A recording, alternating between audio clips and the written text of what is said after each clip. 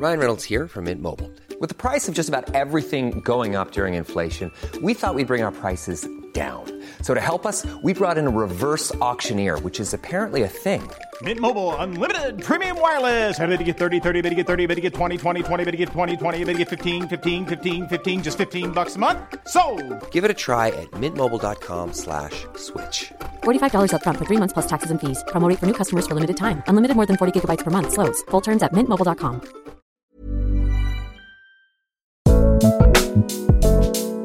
Hello everyone, welcome to Changes with Annie Mac. This is a place where we explore change and all the different ways it can affect people.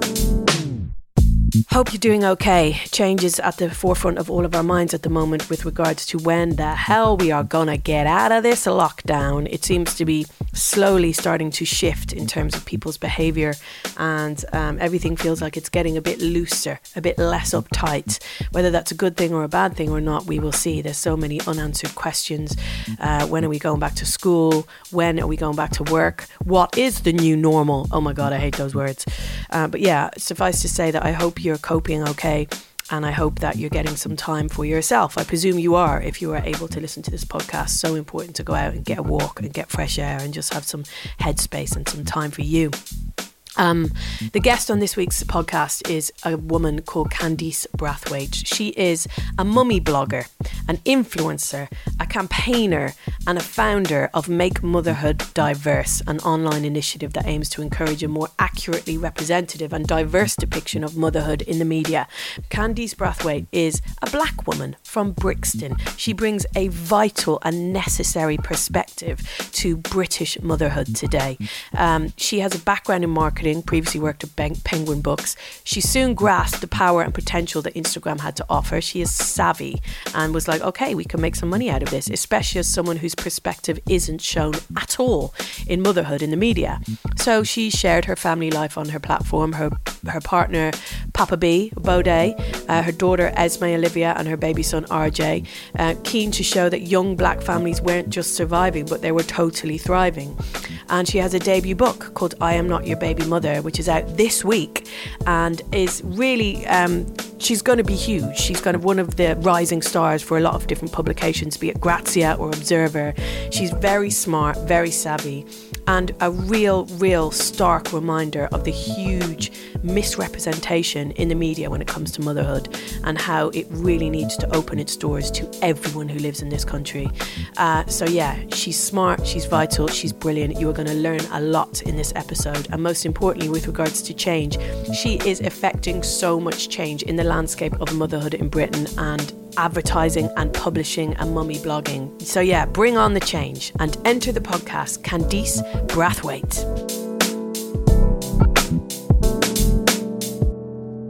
Welcome to the podcast.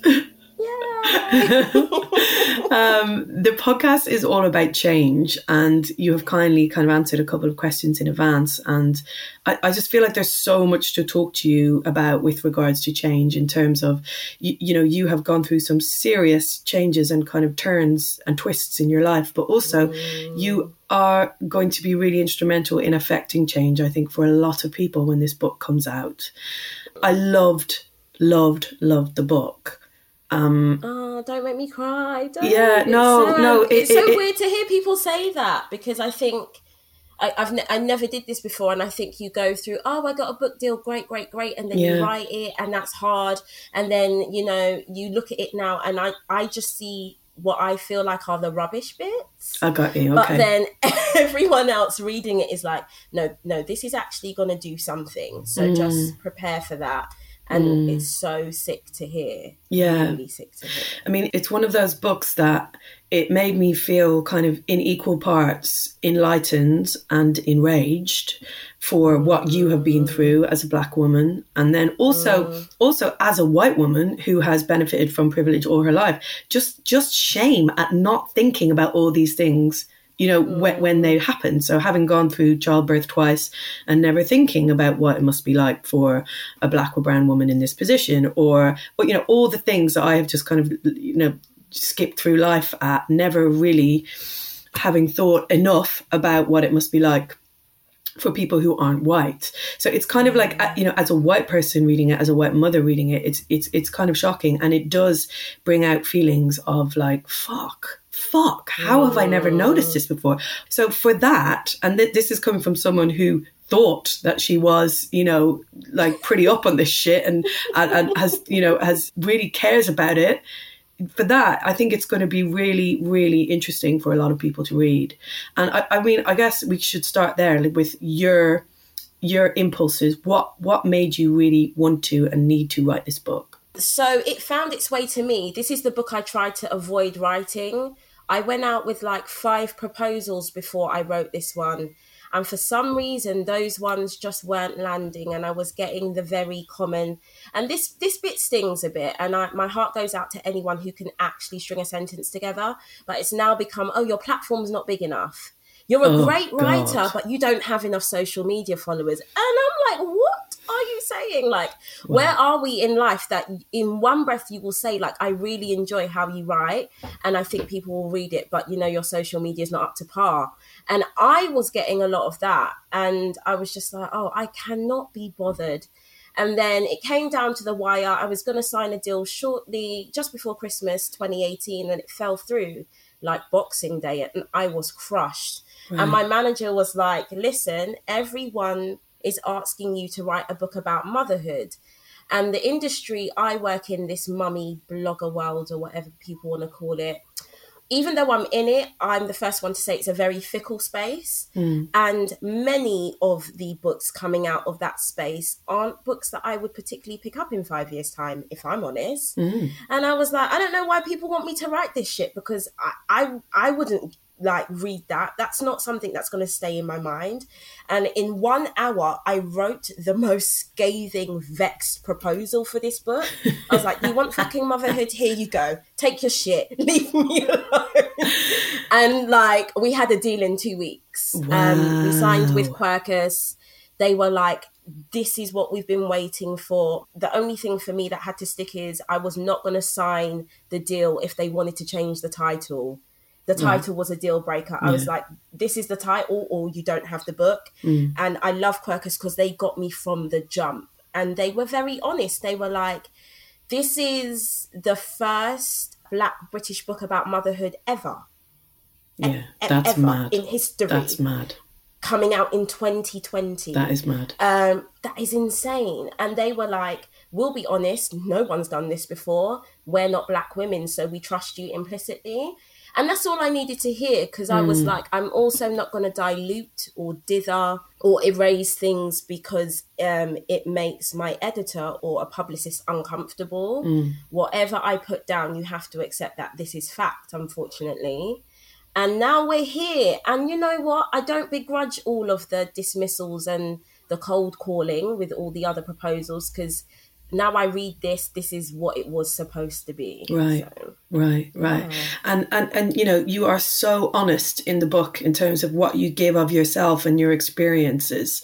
So you talk about abortion, you talk about rape, you talk about depression, but both your own and your mummy's. You talk about grief. You talk about medical neglect, like leading to your septic shock and nearly dying. You talk about racism, obviously. You talk about all the daily microaggressions that you have to go through as a Black woman, as a Black mother.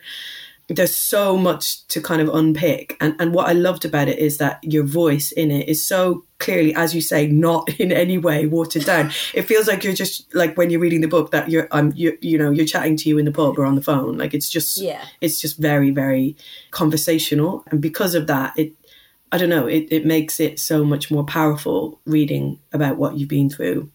Okay, so let's start with where you grew up. Tell me about your amazing relationship with your grandfather.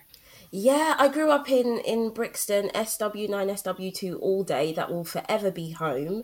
And my granddad was mugged really violently, and he got left blind in one eye and was deemed unfit for work. So my nan went out and paid the mortgage, and my granddad became like a stay-at-home dad / cleaner / cook. And then my mum had me and was living with her mum and dad, my grandparents at the time, and she wanted to go back to work. And my granddad was like, I'll look after Candice, you go to work. And I lived with my nan and granddad and my mum till I was 8 years old. And I love my mum, but I never really saw her. She just went straight back to full-time work. My nan and granddad were like the cement. They still are in a lot of ways, the cement of my life. Any family holiday that was booked, it was a given that I was going. And they would take me and not my mum. They'd be like, no, you're staying. Like, Candice goes everywhere we go. And it was just, I look back now and I see like, you know, this new wave of dads lobbying for parental leave and all that jazz. And this was a black guy in the late 80s and early 90s being the stay-at-home mum. And it's mind-blowing because he used to get ribbed by his mates. Like, oh, Georgie doesn't know how to do anything but iron. But he took great pride in that job. He took great pride in, like, coming to all my little recitals and all of those things. And it was but with that said, as much as I felt the love between them was not there. It was a very tense period in the house.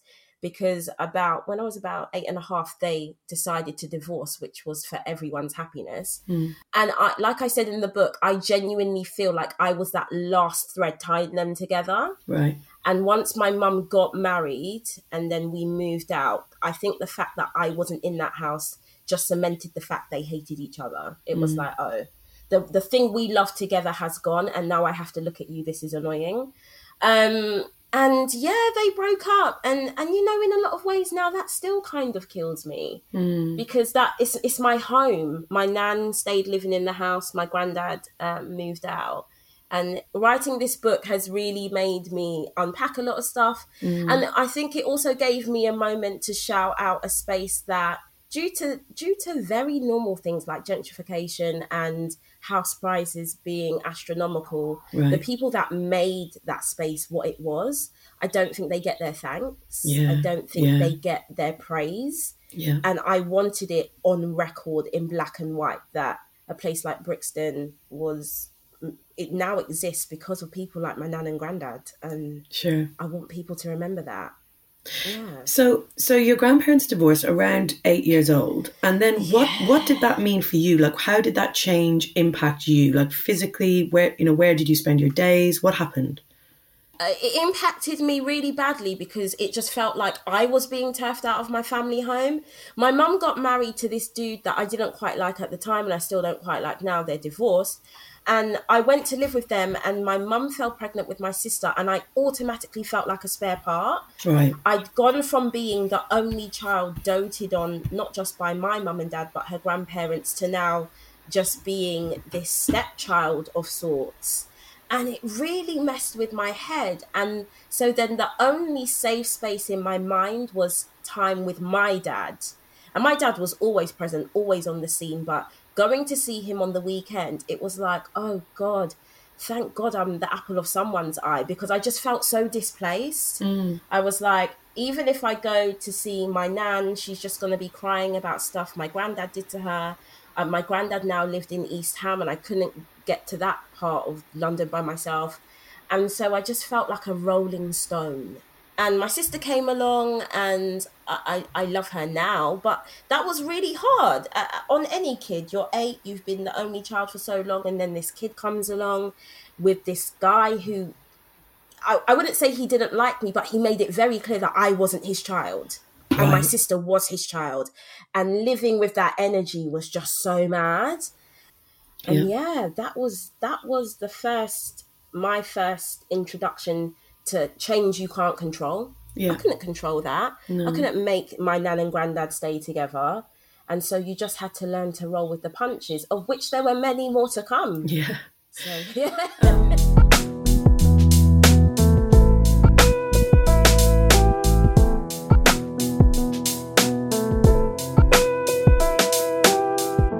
There's a really, really powerful part in the book where you talk about being a parent, and you have 2 kids now, and you talk about Esme, your oldest, and the kind of anticipation from you of when she is going to be forced to realise that she's black and different from the majority of white kids in her class in school. Do you remember when and where you were when that realisation happened for you? Gosh, where was I? And was it one time? I think when I really deep it now, my first interaction with that, and I think it's in the book, is when a black guy on the bus was like, oh, you're really ugly, like you're black and ugly. And I was like 6. And this was a black guy telling me this. Oh my God. Why is no one stepping in there? Exactly. And it's so crazy because I didn't really share this story with my mum until a couple of years ago, and she was sat at the back of the bus. The bus was really packed. We were on the number 2 coming down from Crystal Palace to get to the back of Tulse Hill to go to Nan and Grandad's house. And so I was at the front of the bus and she couldn't hear what was going on. And it was a black guy, clearly not in his right mind, but he was really going for me.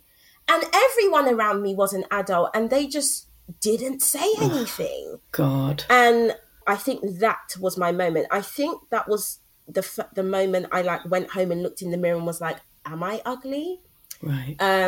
But I think it's only now as a grown up, I'm like, no, that's when you realised you were black and you perhaps subconsciously tied ugliness to blackness, especially because it was a guy that looked like you saying it. That is harsh, man. That is. When you're reading the book, you're kind of like screaming out. It's like, one of those who's moments. Gonna jump in? Yeah, like what the fuck? Can someone please help this girl? Yeah, and yeah. I think that moment in the book is actually a slight introduction to how black women don't really get helped. Yeah, black girls don't get helped. Yeah. Let's talk about that then for a second. The black women and black mothers. You talk about seeing so many black mothers struggling with mental health and depression. Why do you think that there's been so much silence around this? Oh, I know my community, the black community, we're really secretive, and I it's a double-edged sword. I understand that we're perhaps secretive because I think we feel like being open has cost us so much already. So it's like, well, lock down the fort, protect yourself. But that also means that within our own homes and our own spaces, there are just some things you do not say. And even if you do say it, like to use an up-to-date reference, there's a TikTok going around at the moment. I love TikTok. And it's like this boy's telling his dad he's depressed, this black boy. And the dad's like, you're depressed? You better go in the kitchen and depress those dishes. And even though...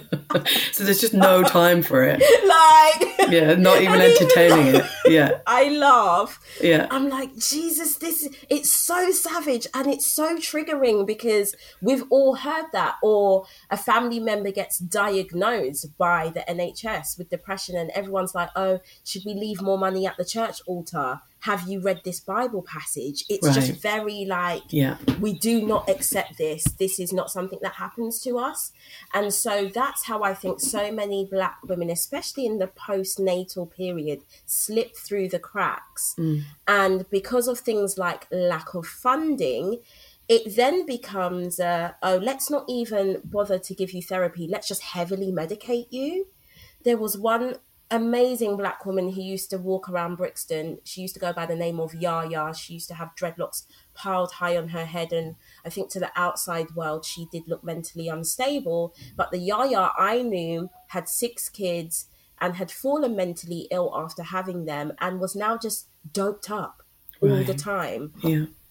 She unfortunately died a homeless, lonely woman last year. And just thinking about her, I'm like, that's a life that could have been saved. But even if someone does listen, I think when it comes to mental health, regardless of race, we're a society that really leans heavily into, let's get a tablet to sort that out. Instead of, do you need someone to talk to? Maybe more money should be spent on counselling. So I'm very aware of how, when it comes to being a black woman, you're really not getting listened to, and they are just literally fobbing you off with medication. Because I saw it, it's in the book, I saw it happen to my own mum, Yeah, I was gonna ask about that, yeah. Yeah. To go into somewhere like the Maudsley, for those who don't know, the Maudsley is like a very infamous mental hospital in South London. And to go in there and to visit your mum and to see that she doesn't know who you are is so next level. But also looking back, I'm shocked at how unfazed I was, because I'd seen so many other mums look like that. Wow. I'd seen Yaya look like that. It was not a new sight. It just felt really harsh to be on the receiving end of that look. Like, yeah, I'm here and I just don't know who you are. Sorry. So harrowing. How did you come to understand that your mum was struggling? Because you took a lot of the flack in terms of parenting your younger kids, right? Your younger siblings, sorry. Yeah. I think the first time I heard the word depression and understood it, she tried to commit suicide with me in the house. She tried to take an overdose, and then I had to call the ambulance and raise the flag. What age were you? Coming up to 8, because this was like just before she got married. Right. So and you knew what to do. So you must have been so, that's just so impressive for a girl that young to be like, okay, calling the ambulance. I just think I understood that she wasn't answering me. Okay. And that I knew it's the middle of the day. My mum doesn't sleep. And like, I kept lifting up her eyelid and they just kept flapping down. And so even though I was panicked, I know that when that's happening, you just call 999. I know I didn't know what was happening, but I knew that it was a scary moment. And so I knew very early on she suffered with depression. I didn't understand what it was till maybe my mid-teens. And especially more so because every other friend's mum had depression too. And so the rare time I could get out to go to a mate's house, you'd rock up to your mate's house at like 2 p.m. on a Saturday and all the blinds would be closed. And your mate would be like, yeah, mum's just having a downer. And you got it. It was like, yeah, cool. Let's just go to your room. You do not need to explain because I understand this situation. And then even my nan's neighbours had 2 sons, who committed suicide. The first son hung himself from a tree at the bottom of the garden. Oh my God. Mum comes down in the morning to like make a cup of tea and just sees her son hanging there. Oh my God. And then his brother, I think off the back of that, goes mad and a couple of years later jumps out the window of a block of flats in front of his 3-year-old kid. And now when I see them, because his parents are still alive, they're clearly out of it. And sometimes I just want to scream and be like, where's the intervention for these people? Where is the person that goes, all right, enough trauma now. Let's see how we can kind of keep a family together. But it just don't seem to happen. And I feel mad lucky to live a life not marred by mental health currently. I just feel like my dad always used to say, oh, you've got some special gold dust on you. And I really feel that because I just see mental health more than anything swallowing my community whole. I mean, you talk in the book about the guardedness of the Black community, and you do seem the polar opposite of that in terms of you're able to just be so open like a book, literally like a book. And it's amazing to see. And as I said, it's so useful for people who are not in that community to really understand what the Black community have to endure. How do you think that you skipped that trait? How did you? What is it? The magic dust, but like, is there any other reason, do you think? Yeah, and this will be like my second pivotal moment. Right. So, and it's really weird to speak about it now considering what the world is going through, but my dad died of the flu really suddenly, and I was an au pair in Italy at the time. So I spoke to him on the Wednesday and he was dead by the Friday. And I just couldn't get my head around it because I was like, yeah, he sounded a bit sniffly. But post-mortem showed that he'd had really bad flu for like 2 weeks and it turned into pneumonia and he died. And he died in the waiting room of A&E, like just went into cardiac arrest. Yeah. So like I said, I'm his only kid and I'm coming home from what I thought was going to be this really sensational gap year to bury my dad. And I remember finally seeing him in the Chapel of Rest. And my granddad, the one who raised me, took me to see him. And I remember looking at my dad's body and I was just like, oh God, of course this is terrible. But it was also the moment I just heard all these wheels click in my head where I was like, oh shit, is this how it ends for everyone? All right.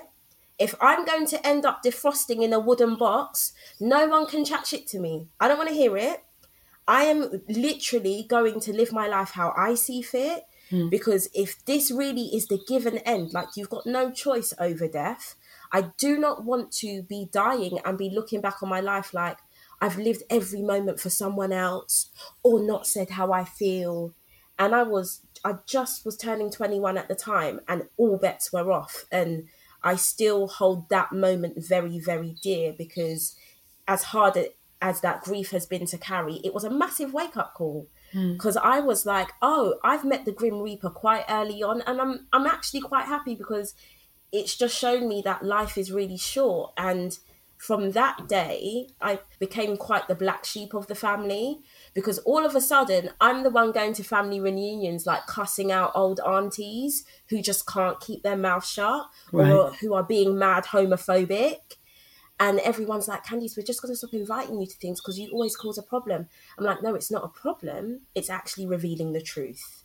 Wow. But I'm fine to not come to your shit reunion if all you want to do is be fake and like put these lies and this propaganda on steroids. I don't have the time for it. And so something like this book and the way I live my life, I think people are like, oh, we really rate you. You're really confident. It's come at a really high cost. Yeah. Because in a lot of ways, I'm quite a pariah to the people I love, or I'm a pariah to my community on the whole, because I come across as that black girl who just won't shut up. And I'm like, I'm sorry, but there's just no going back, you know? It's kind of, you know, as the most tragic, awful death of your father, that maybe there's, you know, I'm one of those relentless optimists where I always try and find the bright side of things, but just the idea of that epiphany happening to you off the back of seeing your dad, there's got to be something going on there, right? There's got to be some higher meaning to you becoming the kind of whole person that you are off the back of his demise. Always. And I think I put it in the book, like my dad wanted to be a writer. He wanted to write a book. Yeah. But he's a black boy growing up in the 70s. It is not going to happen. He wanted to be a sports writer specifically. And I was about 8 the summer he told me, and we were eating strawberry cornettos. And he was like, but, you know, it's going to be different for you, he said. And I'm now looking around like, oh my gosh, I wish he was here, because it's so different. He knew it. It's so different. And I'm doing everything that he couldn't see a way to do. And I just think it would be an absolute waste of the time I've got left on this earth to just be like, oh, I'm not even going to try that because I've not seen a black woman do that before, or because of racism and microaggressions. This is not to say that these things don't exist, but they don't slow my roll. I'm just like, like, they spur you on. You're like, right, yeah, I'm that like, in the book. Okay, yeah. we still have to push on, because especially, you know, you're a mum now. Everyone just wants to leave a better space for their kids. And I don't ever want my daughter specifically, or my son, to come to me and feel like they can't achieve something because of the constraints of society. Because I'm just going to be like, no.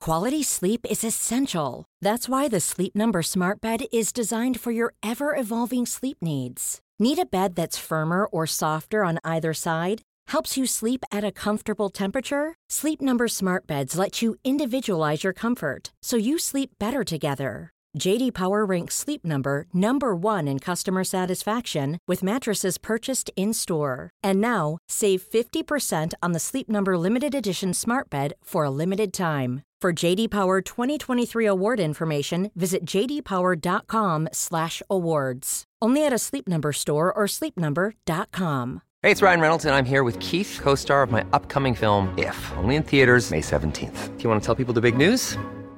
All right, I'll do it. Sign up now and you'll get unlimited for $15 a month and 6 months of Paramount Plus Essential Plan on us. MintMobile.com/switch. Upfront payment of $45 equivalent to $15 per month. Unlimited over 40 gigabytes per month. Face lower speeds. Videos at 480p. Active Mint customers by 531.24 get 6 months of Paramount Plus Essential Plan. Auto renews after 6 months. Offer ends May 31st, 2024. Separate Paramount Plus registration required. Terms and conditions apply if rated PG. Every chapter starts off with a stat. And there's stats that are there, they just fucking knock you for six. The one about, talking about your dad wanting to be a writer, the one about 21,975 black graduates on undergrad courses compared to 262,415 white students. And that's just a couple of years ago, like just the huge discrepancies when it comes to academia and like all of the kind of opportunities out there.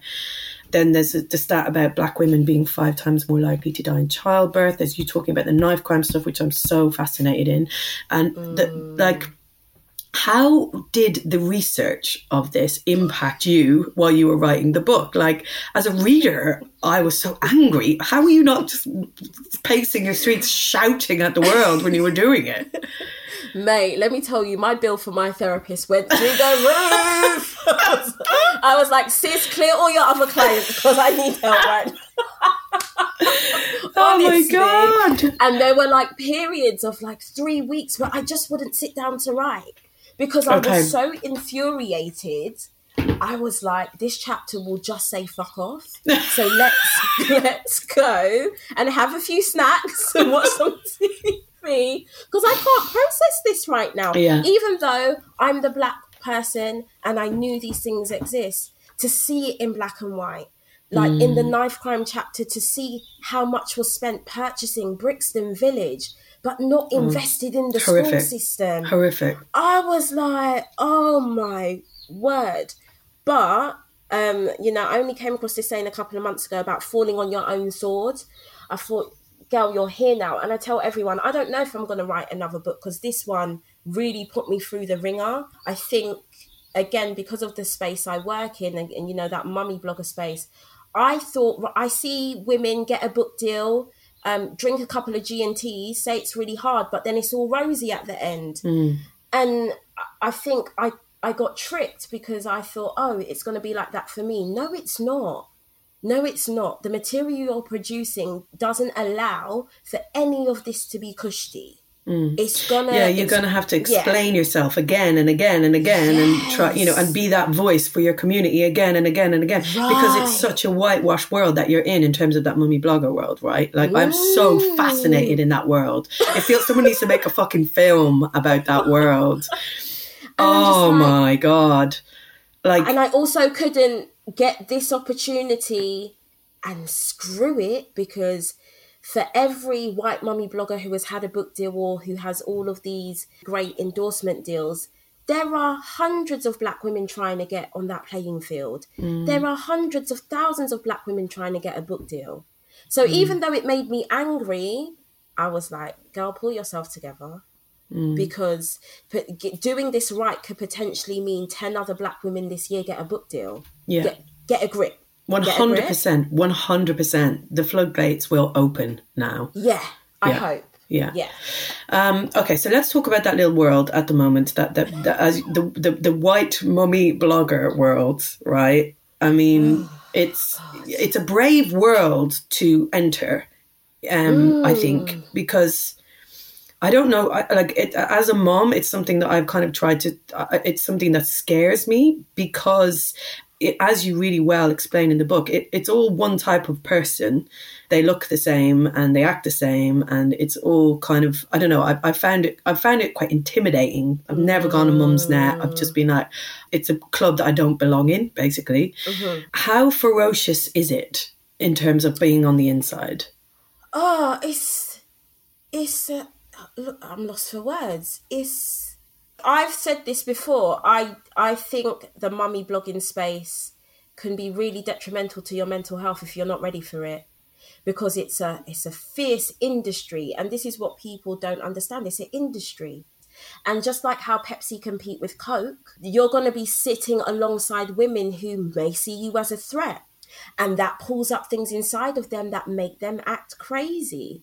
And from the outside looking in, I saw entering this space, I was very naive. I just want to get in there and show them that there are different types of mums, you know? So I'm like, oh, I'm going to give this a bash. Oh my Christ, if I had a crystal ball, I would have just minded my damn business. Because especially the back end of last year with the whole trolling situation. Mate, like I'm just so fascinated by that whole thing. I found myself to be the headliner of a movie I didn't even want to be in. No. I was like, what is this shit? So let's explain it. For those who don't know, let's explain this because it's really fascinating. So you were just minding your own business, getting on with your job and getting on with your life. And then a really prominent blogger was found to be trolling under a different name on various, what do you call them? Like chat forums. That's it. Forum, yeah. And then she was talking about you. And what were the things that she said about you? She said that I'm aggressive and that I weaponize race. I use race as a weapon. The reason why language or discussing me in a manner like that is just so mad is because I don't know if she still does it now, but at the time she was a registered midwife on the NHS. And she had brought me on her very popular podcast to try and petition people to get with the idea that Black women are 5 times more likely to die in childbirth. And when I did some research on the timeline of her chat activities, like she was saying these things before bringing me on there. And I just read these things, and apart from feeling really sad, I also felt like a top dickhead. I was just like, girl, because I'm not going to sit here and lie. There were many moments of interactions with her where my instinct was just screaming. My instinct was like, nah, this girl is not a vibe, G. Fall back. But I'm like, no, we work in the same space. You know how it is. If you worked in an office, it's not everyone in the kitchen you're going to like. But you're like, I have also been on that podcast as a guest. And it was a time, and it still is a time, considering, rest in peace, what happened to Caroline Flack. Right. Like, trolling can really push people into a dark place. I know these trolling websites exist, but here's what I don't do. I don't Google myself. I know some people have, like, alerts set up when people Google them. I'm like, why do you do that? But also, isn't it the fact that she was kind of driven to that her mind felt like that was the thing to do?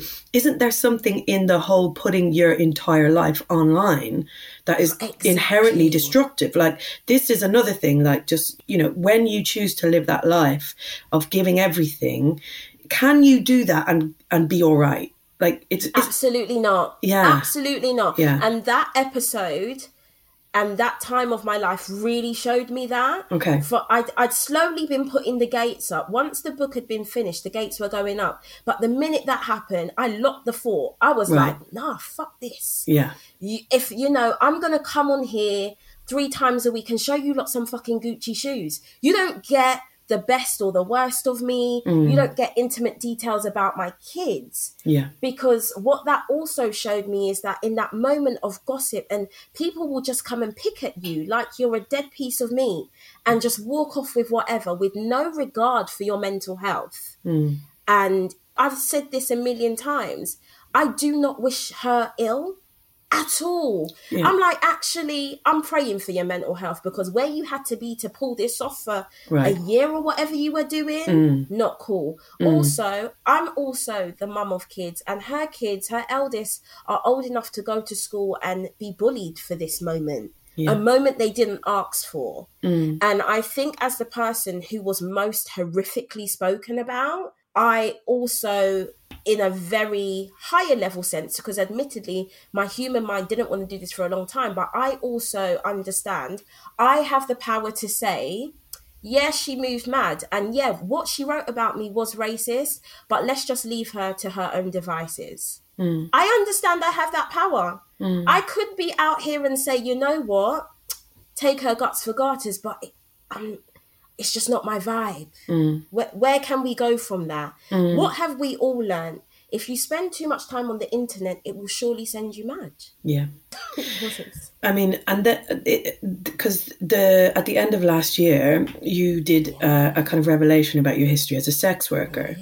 And that was also, if I'm right, and please correct me if I'm wrong, someone trying to out you, which I get, that felt to me like the most shocking bit, that someone's going around trying to fucking out you like you're a member of the royal family or something, you know, like it's like everyone needs to know your it's like, yeah. And that for me is still a really surreal moment, because I was forced to confront something that I've not even tabled with my therapist yet. Right. And I was like, I'm literally being stripped naked for what? For likes? For engagement? I don't understand this. I don't understand why that's relevant. I also couldn't get my head around, it's 2019 and we're using sex work to try and shame someone.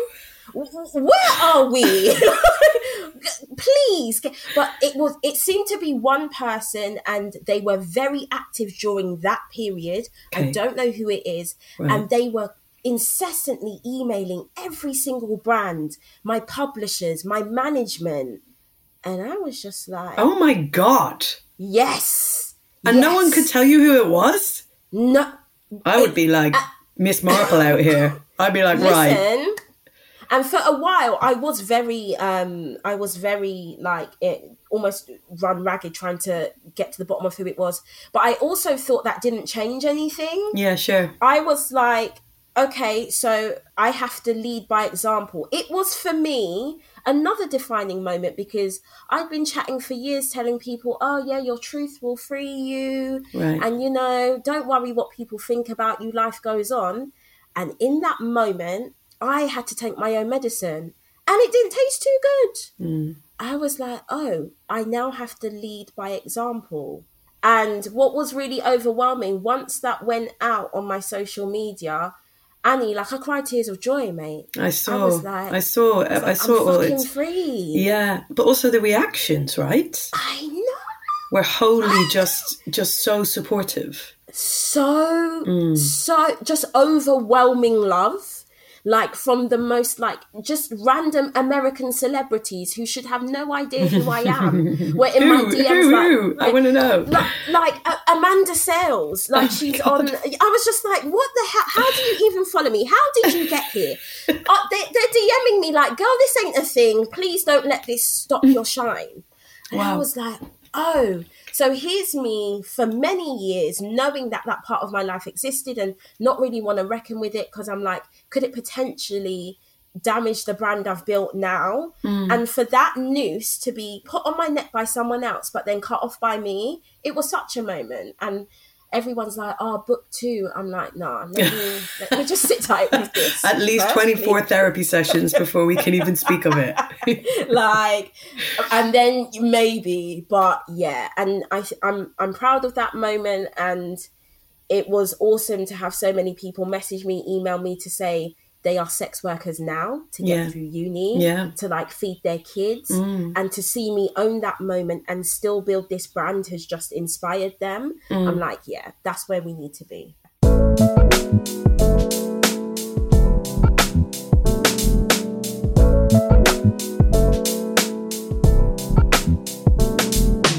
One of the things I find interesting in the book is you've mentioned it already, how other Black women respond to you. And the fact that you are kind of in this very white space at the moment, obviously not with Make Motherhood Diverse, but in the kind of the blogger world. Oh God, initially Black women didn't respond well to me trying to access that space. Their attitude was very, but you know they don't want us there. So you just need to do FUBU for us, by us, and keep it pushing.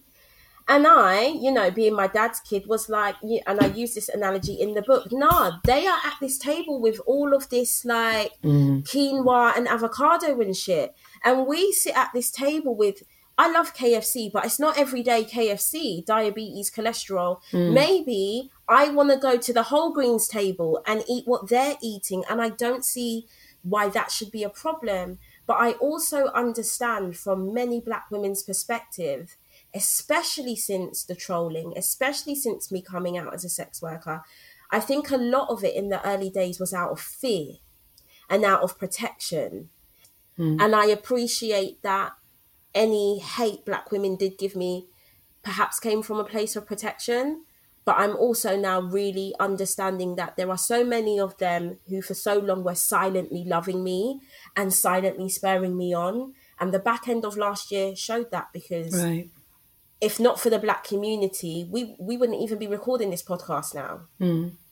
Who do you want to be reading this book the most? Who do you want to be impacted by it the most? Two sets of people. The first one is like 16-year-old girls. Right. Okay. In South London, black or white. Yeah. Because I read the book back while I was on holiday a couple of weeks ago, and I was like, right, I wish I read this when I was 16. I wish I knew that I'm becoming a woman in a space where there are some men see me as prey, you know? Some men will try to do a number on me, and I could potentially be left holding some babies and just be regarded as a baby mother. So I'm trying to catch those young women early. I'm trying to get them at 15, 16. Read this, be smart, speak up, tell the truth, you know. And even if you find yourself in a position where someone refers to you as a baby mother, there's an out. There is always an out. There is always a way to better your life. Like becoming a baby mother in someone's eyes is not the end of your life. So them, number one. And number two, it is for the white women, like you were saying, Annie, who thought they knew or are like in their heads, they're like, no, I'm woke, I'm good. Yeah. It's for those women specifically, because these, as we've seen with books like Why I'm No Longer Talking to White People About Race. Yeah, which I read and was totally enlightened by. Totally, yeah. Everyone should read that book. It should be on the fucking syllabus. Exactly. If we're really trying to move society along, if we're really trying to open up spaces at these tables, it's not, this book at the heart really isn't something my community is going to be shocked by or can even move forward and use it to make change. It's those with the privilege that can do that. Of course. It's the midwives, it's those in the offices, it's the women we interact with, it's other white mummy bloggers. I mean, you've spoken publicly about your hospital situation, you know, after you had your baby. And it's so just heartbreaking to read and scary, just really frightening to read. Can you just run us through your personal experience of racism in the healthcare system that you have suffered? Yeah, so when I had my first kid, I ended up getting sepsis, which is like a blood infection. And for days, man, I had 3 midwives, all of various races, I have to admit, were coming to my house, and I was like, yo, I really don't feel good. And they were like, it's all in your head, you know, stay off mum's net, you know, it will get better. And then luckily, Esme fell asleep on me one night. She wriggled down and she was able to expel the black and green pus that was festering under my C-section wound. And that's how we knew I had sepsis. But leading up until that point, I was induced, and I just found there to be a disregard for any kind of my pain or my suffering. I watched as a white midwife, I was like crying in pain, cramping. And she was like, yeah, I'll deal with you later. And then there was a white woman who was in just as much pain, if not more. And she was just so mothering and loving to her. Right. And I was like, even in my pain, it's so mad. I made a mental note. I was like, don't forget this shit. It may come in handy later. Just file this away for years later when you're feeling good enough to make something of this moment. And then, you know, even in the book, when I say I went to the doctors and to say I was pregnant, and it's questions about like, yeah, so where's the dad? Like, I feel like, especially with conversations I've had with white women, these are not the questions asked of them, you know, but it's a young-ish black girl coming in pregnant, and it's just this very roll of eyes like, oh, another one. And I find that attitude to penetrate every single angle of the NHS. I mean, even now with this pandemic, just a few weeks ago, especially BAME NHS workers, were disregarded as low-skilled and unnecessary. And now the first 4 doctors to die from COVID right now saw the pictures. All Black and Asian. Yeah, that was so powerful seeing that. It was like, fucking hell. Surely this tells the most important story. Like, just those 4 photos in a row. It was just, wow. Like, we Black people in the NHS are usually on the front line of some horrific racism. Yeah. And both being the patient and working in the system. And so, well, I survived, obviously, but it really opened my eyes. So when the Embrace report did drop about Black women being more likely to die in this day and age, I felt overwhelmed with joy to have data to the fact. Sure.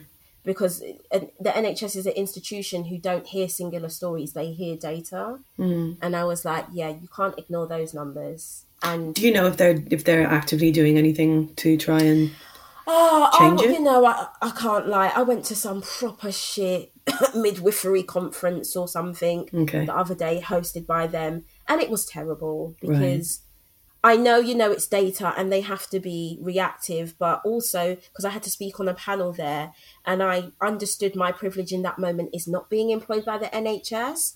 And I was like, okay, this is very cute, but you guys are talking about things like diabetes and hypertension. When are we going to get down to the nitty gritty that no, Black female voices are ignored just because they're Black? We have paperwork, you know, it's normally targeted to America, about how you guys actually think Black women feel less pain.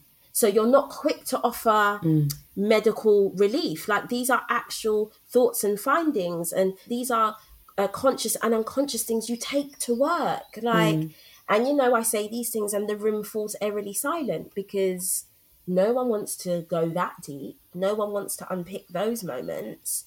Yeah. How is life? You live out of London, right? Yeah. Still, how is life there in the village?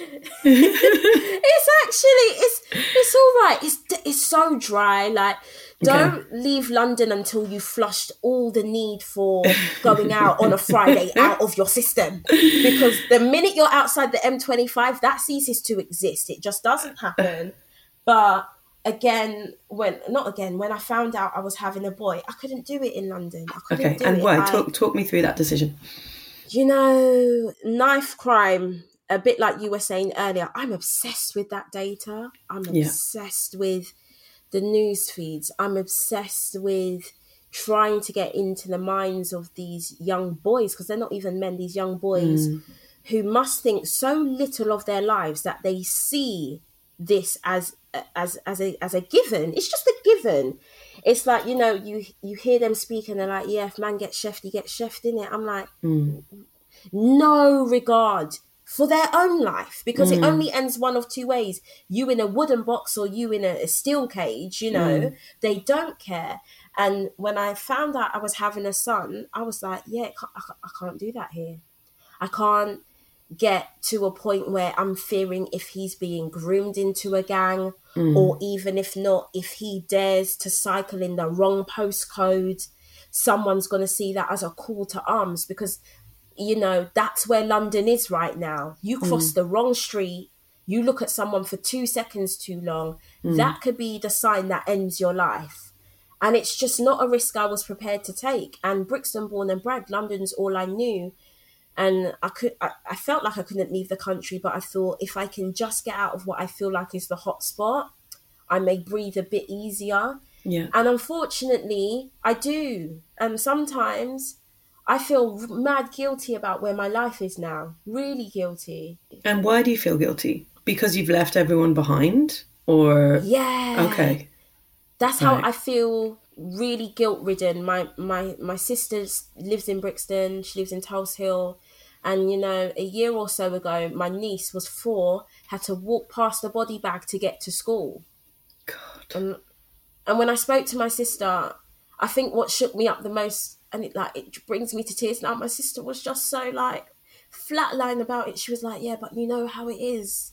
Yeah. And because I've been out of London for a bit, I was like, yeah, but it doesn't have to be that way. Like, why? And we shouldn't expect war anywhere, but this isn't a space that you would see this happen day to day. So I don't know why people have just come to expect the loss of life so casually. And I know it's because it's lives that history and society have said are not valuable. So, another body bag, let me just hop on my fixed wheel and cycle to my job in Shoreditch, life goes on. But in that moment, someone's mum's life has stopped too. A family's life doesn't exist beyond that point. And for us to just be moving like knife crime is not an epidemic in itself. Writing that chapter, I think that has been the hardest line of discussion for me. Because this is not, knife crime is not a virus also that only affects the blacks. Like, we're at a point in London, especially, where any child can get it, and their children. And when you see the way the media then write these things, 14-year-old drug dealer, that kid does not know what he's doing at 14. Don't write shit like that. Don't write.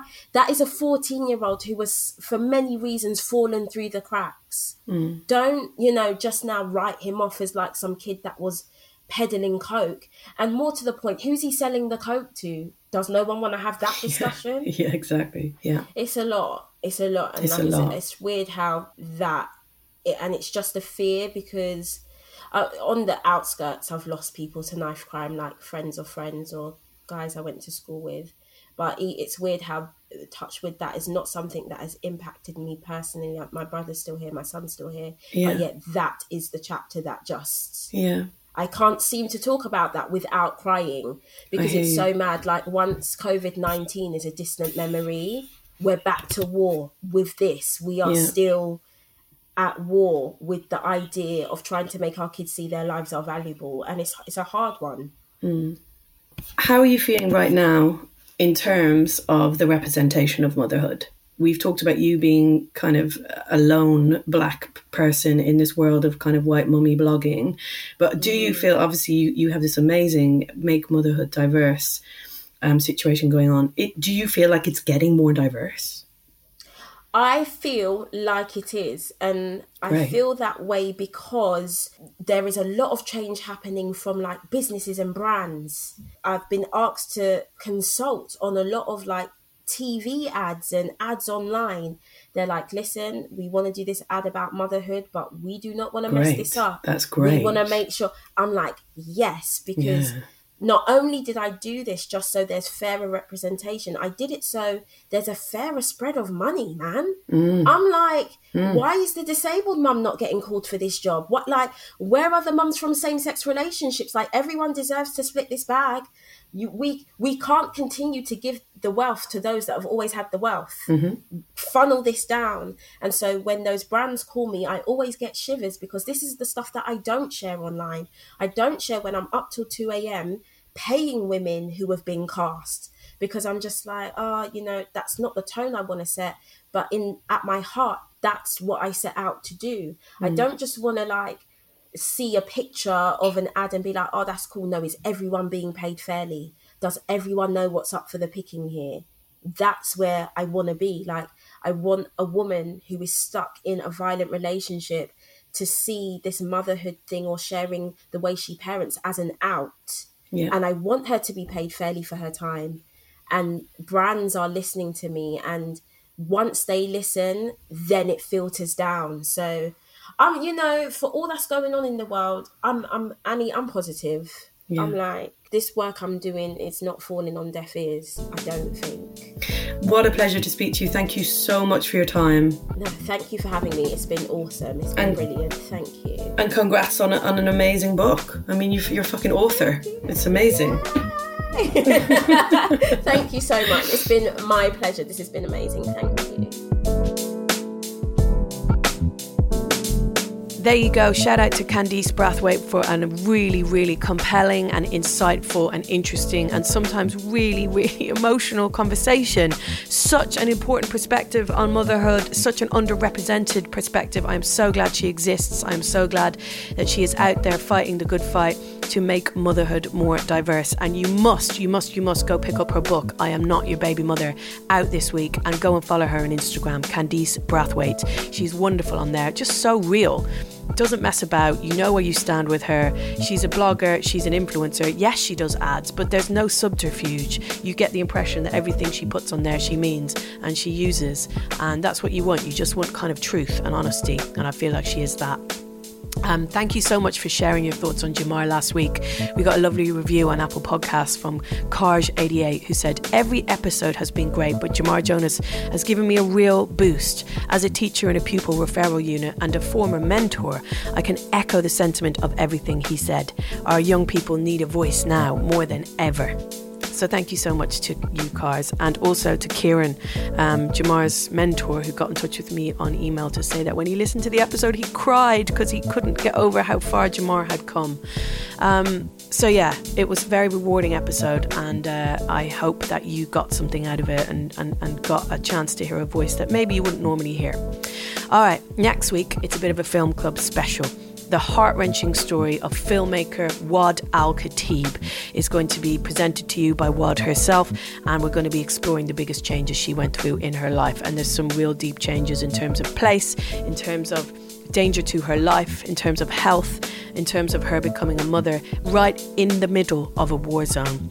Go check out her film. It's called For Sama, Sama being her daughter. It's for free right now on All4. It's been nominated for every award from Oscars to Golden Globes, and it's an essential view for anyone who has ever been curious about the reality of what it's like to live in war. You see the news reports, but what it's like from a female perspective in the middle of war, it is fascinating.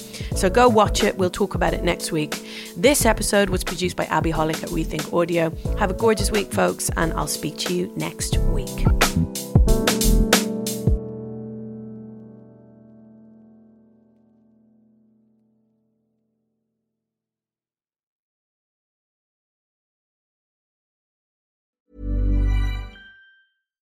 When you make decisions for your company, you look for the no-brainers. And if you have a lot of mailing to do, Stamps.com is the ultimate no-brainer. It streamlines your processes to make your business more efficient, which makes you less busy.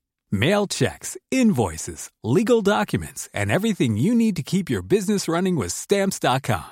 Seamlessly connect with every major marketplace and shopping cart. Schedule package pickups and see your cheapest and fastest shipping options from different carriers, with rates up to 89% off USPS and UPS rates. And with the Stamps.com mobile app, you can take care of mailing and shipping wherever you are. Make the same no-brainer decision as over 1 million other businesses with Stamps.com. Sign up with code PROGRAM for a 4-week trial, plus free postage and a free digital scale. No long-term commitments or contracts. That's Stamps.com. Code PROGRAM.